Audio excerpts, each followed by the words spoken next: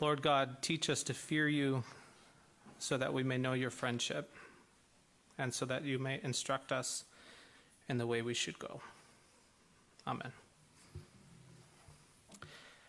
As a driver, I've been involved in 4 collisions I can recall. The first was near my parents' house while I was in college, driving at night through thick white snow, coming back home from Walmart. I was driving their Jeep Grand Cherokee, which luckily rode high and meant that there was little damage to their car when I somehow missed that the car in front of me was slowing down to turn left, and we careened into its rear end. My brother's girlfriend, who was pregnant at the time, had ridden along, and thankfully none of us were injured. As it happened, I knew the person whose car I had hit, although I didn't know them well. Their rear end was smashed, but I don't think that his parents filed for it. They said that it was an old car, and they were just glad that everyone was okay, their son included, which I think was like, great. In the second, I bumped into a car at a stoplight in broad daylight with no extenuating circumstances whatsoever. I was just plain distracted. The third collision was a little more interesting. It was about 5 years ago, maybe 6. Elizabeth and I had had some sort of tiff at the house as I was heading out the door to the grocery store. And again, I was distracted, I was frustrated, and I didn't check the rearview mirror before I zoomed our CRV out of the parking spot. If I had looked in the rearview mirror, I would have seen our Ford Ranger parked right behind me. It asserted itself regardless, actually. I found it instantly difficult to be frustrated about our argument as I walked back inside to tell Elizabeth that I had hit our car with our other car. And I was pretty embarrassed about the whole thing until about a month later when my father-in-law hit the same car in the same spot. Misery loves company. In the final accident, almost a year ago, I was rear-ended in traffic about 3 miles that way by a driver who was taking his daughter to school, and he missed the stop in stop-and-go traffic. He smashed into my Camry's trunk at about 20 or 30 miles an hour. It was the first time I had ever filed an insurance claim. But none of these were as instructive as what happened 2 weeks ago when Elizabeth was hit in the Target parking lot by a young and suddenly very nervous driver. There was some bumper damage and the safety camera needed to be checked, but everyone is fine in the whole thing. And handling this matter was just another thing on my to-do list until I sat down with this week's scripture passages. And I felt a little bit awkward ever since. And I'm going to return to that car accident in a little bit, but I want us to sort of unfold our way toward it by reflecting on today's readings together. The passage we read from Deuteronomy comes from one of a few chapters in the book where the Lord spells out blessing on those who follow the law, coupled with curses for those who don't. If you sat down to read Leviticus and Deuteronomy one after the other, as I'm sure you do often, this is one of the things that really jumps out to you about Deuteronomy. It emphasizes that if you follow the commandments that are written in the law, it will go well with you in the land, your children will multiply, your fields will be productive, your cattle will multiply, etc. And if you don't obey, then you can look forward to a life of barrenness and sterility in your family, your fields, and your flocks. In the economy that God was putting forward with Israel in Deuteronomy, faithfulness and flourishing are bound up together. It's easier than it ought to be for Christians to take up a version of this Deuteronomic principle, as it's called, and to run it backwards, to recognize that so-and-so is wealthy, therefore they must be doing something right. In its worst perversions, it can become a kind of prosperity gospel, wherein your faithfulness should be expected to play a meaningful role in growing your return on investment in life. The prosperity gospel happens often in the deep recesses of Christian TV cable programming, where slick-dressed preachers encourage us to, quote, sow our seed, unquote, with a small monetary gift, and watch God make it grow in our lives. One of the reasons these hucksters keep making money is that their predictable script engages something that we already implicitly believe.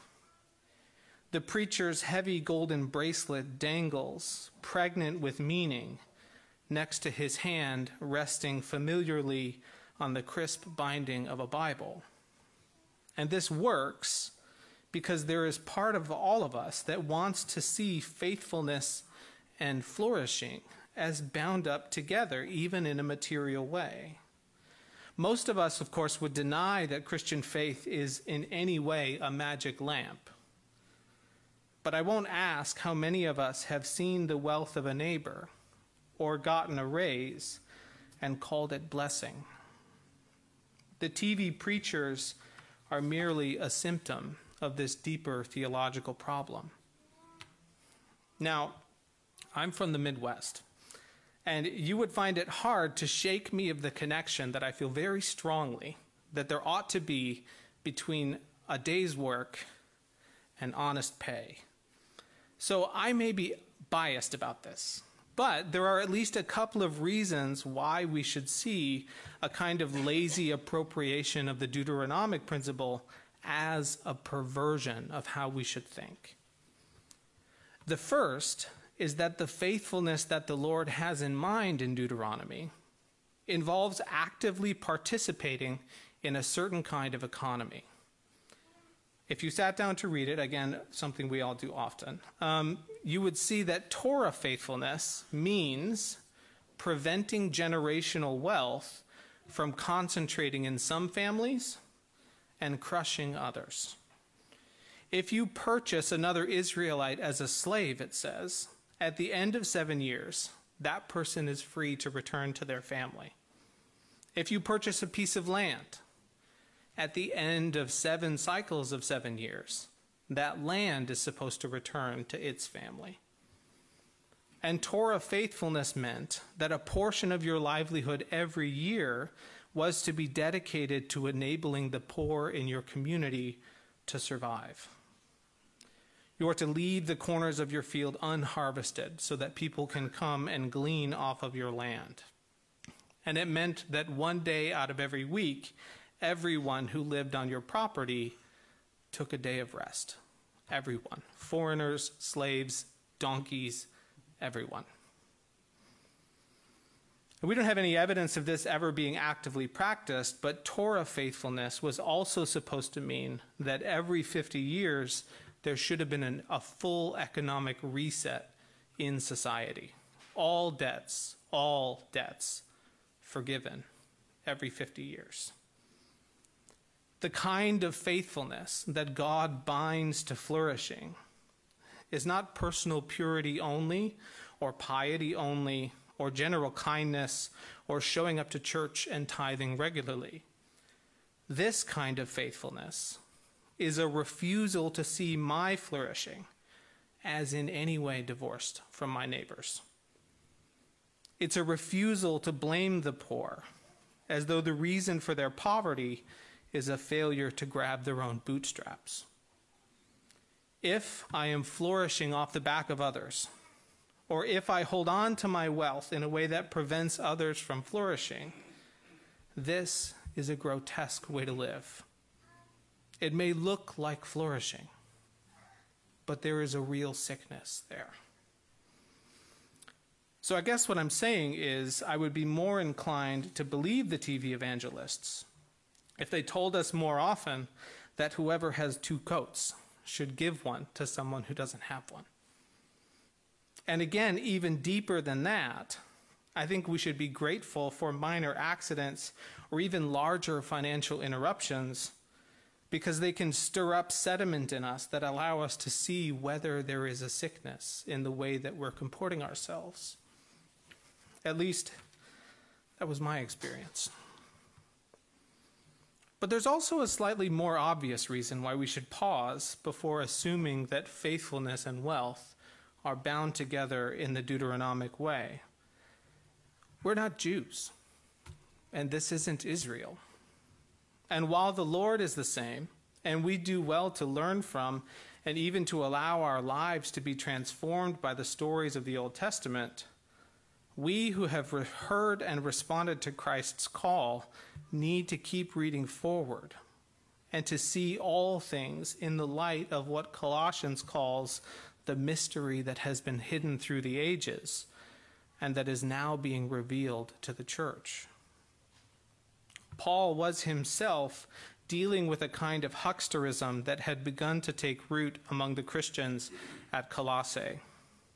There was a group of teachers, possibly some kind of spiritual Platonist or some other kind of teacher, who had begun teaching that real life, like capital R, capital L, was available through certain kinds of elite spiritual practices and radical bodily discipline and self-denial. Now, we don't know the exact contours of what they taught or who they were, but Paul makes it sound like they were presenting genuine human existence as the achievement of the few, of those who put in the time and who have the right expertise. Paul has no time for this kind of spiritual snobbery, and he insists over and over that genuine human existence is any human life that has been swept up in God's reconciliation of all things through the death of Jesus.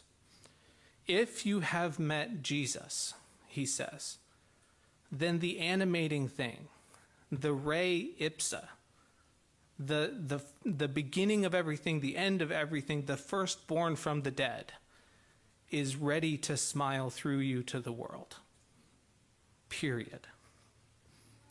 Anyone who wanted to achieve her or his own existence through effort is right to be offended at this.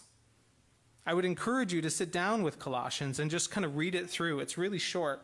In it, God's reconciliation of everything through Jesus comes off as like almost a practical joke on religious people. I mean, it really is. It's like, congratulations, you've been wasting your time because all of the work is done. All of the gap has been bridged. All of the sins are forgiven. After such an event as this, you almost can't help but feel like your life projects are a little bit arbitrary. Along these lines, I sometimes find myself thinking like everything has been reconciled. What do I possibly have going on that's interesting after this? When you see the cross rightly, it should affect a total eclipse of everything else.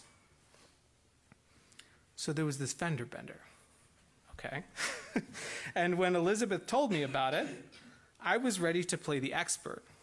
Remember, like I had been hit less than a year ago in my car, and I was ready to go. Elizabeth had this person's phone number. I was ready to like start exchanging insurance with him. They took pictures before anyone drove away, and I got all the pictures together, and I'd done this, so I knew it was going to be a whole round of phone calls, and I was like ready because all the information was fresh in my mind.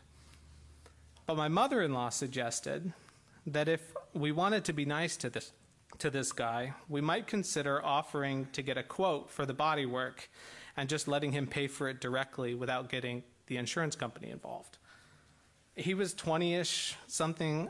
This was his first accident, and he was probably looking at his rates going up pretty considerably as a result of this collision.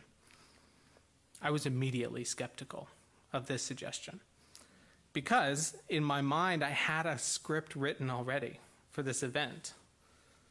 I think the script was like what I had just done, but it was also a script that we all have a few layers deeper than the TV evangelists. Our society hawks its own kind of elitism, I think, about what certifies your right to exist. As Walker Percy said in his novel The Moviegoer in 1961.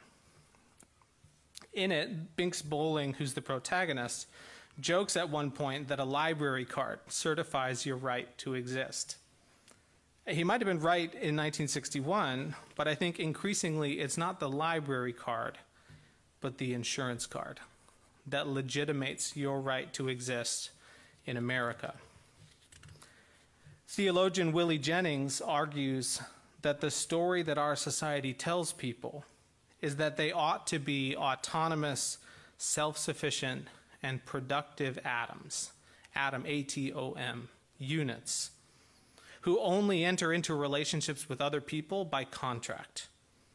And therefore, I should be able to be protected from the negative effects of any encounter that I didn't get to choose ahead of time. Think about it. Illness, accident, maiming, flood, fire, even death. You can insure against all of these things. Insurance affects a kind of reconciliation to these things that allows us to feel like we've made a contract, that renders them as safe as they're going to be before we get into those situations. And beyond just a vague concept, this idea of being autonomous, self-sufficient, and productive, for most people just below the surface, names what it means to be white. That's what it looks like. It looks like autonomous, self-sufficient, productive. Think about what it would be like to be hit by an uninsured driver. And then think about the driver themselves. Odds are, if we're being honest, most of us have a picture of someone in our head right now who's not white. This is real stuff. In all the recent conversations about gun legislation, I heard a story on the news this week about a man who was so in the throes of depression that his final act of meaning was to be productive. He made sure that his wife knew where his life insurance paperwork was filed before he went and took his own life. And of course, this is also a perversion of something. But for this man, the meaning of his life had become a question of return on investment. We want to be self-determining, self-sufficient, and productive. I was ready to play this autonomous atom who would be duly compensated by insurance for the fact that another atom had bumped into us in space. Don't mishear me. I do think that insurance has a right role to play, and a wrong one, but at least a right one in our lives. So I don't mean to paint too broadly, but my mother-in-law reminded me that at the end of the day, this is another person that we're talking about. And the fact of his being a stranger doesn't release me from thinking about his flourishing. For the worst of my 4 car accidents, I was lucky enough to be driving on another person's insurance policy. Thank you, Mom, by the way. Yeah. And I was even luckier for the fact that they didn't make a claim even. My life is materially better because that's how it went. Apparently I wasn't taking very good notes because in the last 2 weeks it was like it was gone. I don't know. All that is to say, hearing Jesus' sending of the 72 in the gospel reading this week was really disorienting for me. I'm over here juggling hats to try to figure out which of my modern identities applies in this car accident situation. And in the back of my mind, Jesus is confidently and strangely commanding 72 people to walk around the wilderness with no money, no social status, and no equipment, to just go into towns and proclaim the kingdom of God. What? But I think this shot across the bow of my mental politicking was a good reminder that whatever our situation in life, there is something about the sharing of the gospel that requires us to be empty-handed and dependent. This isn't just a one-off occurrence for Jesus. Sending people out like this is his way of doing it. 2 chapters before Luke 10, he did the very same thing with the 12 disciples in Luke 8, beginning of Luke 9, I don't remember. He sends them out just as unprepared as this. In fact, that was a success, so he did it again. It's becoming a trend. The only thing that any of them had to offer to anyone who took them in was a word of peace. And if they were rejected, okay, they had something to do. They could shake the dust off their feet as a sign that this town has rejected God. But they still have to walk hungry to the next town. They return, of course, overjoyed at the success of their mission. And Jesus says how he saw Satan fall from heaven like lightning from where he was watching their work. But this was more than a magic trick. The message that they were bringing, I think, required them to be dependent. Remember, the good news that they were bringing would eventually mean that Jews and Gentiles were supposed to sit down and eat together. Jews and Gentiles were supposed to sit down and meet. It's hard to hear what that means. You can't announce something like that from a position of distance or authority. You literally cannot command people to be vulnerable in that way without having first eaten at their table yourself and needed to receive whatever they had to offer you. Really, you can't command people to be vulnerable at all, and nor can you command them to be grateful. Those aren't the kinds of things that you can coerce.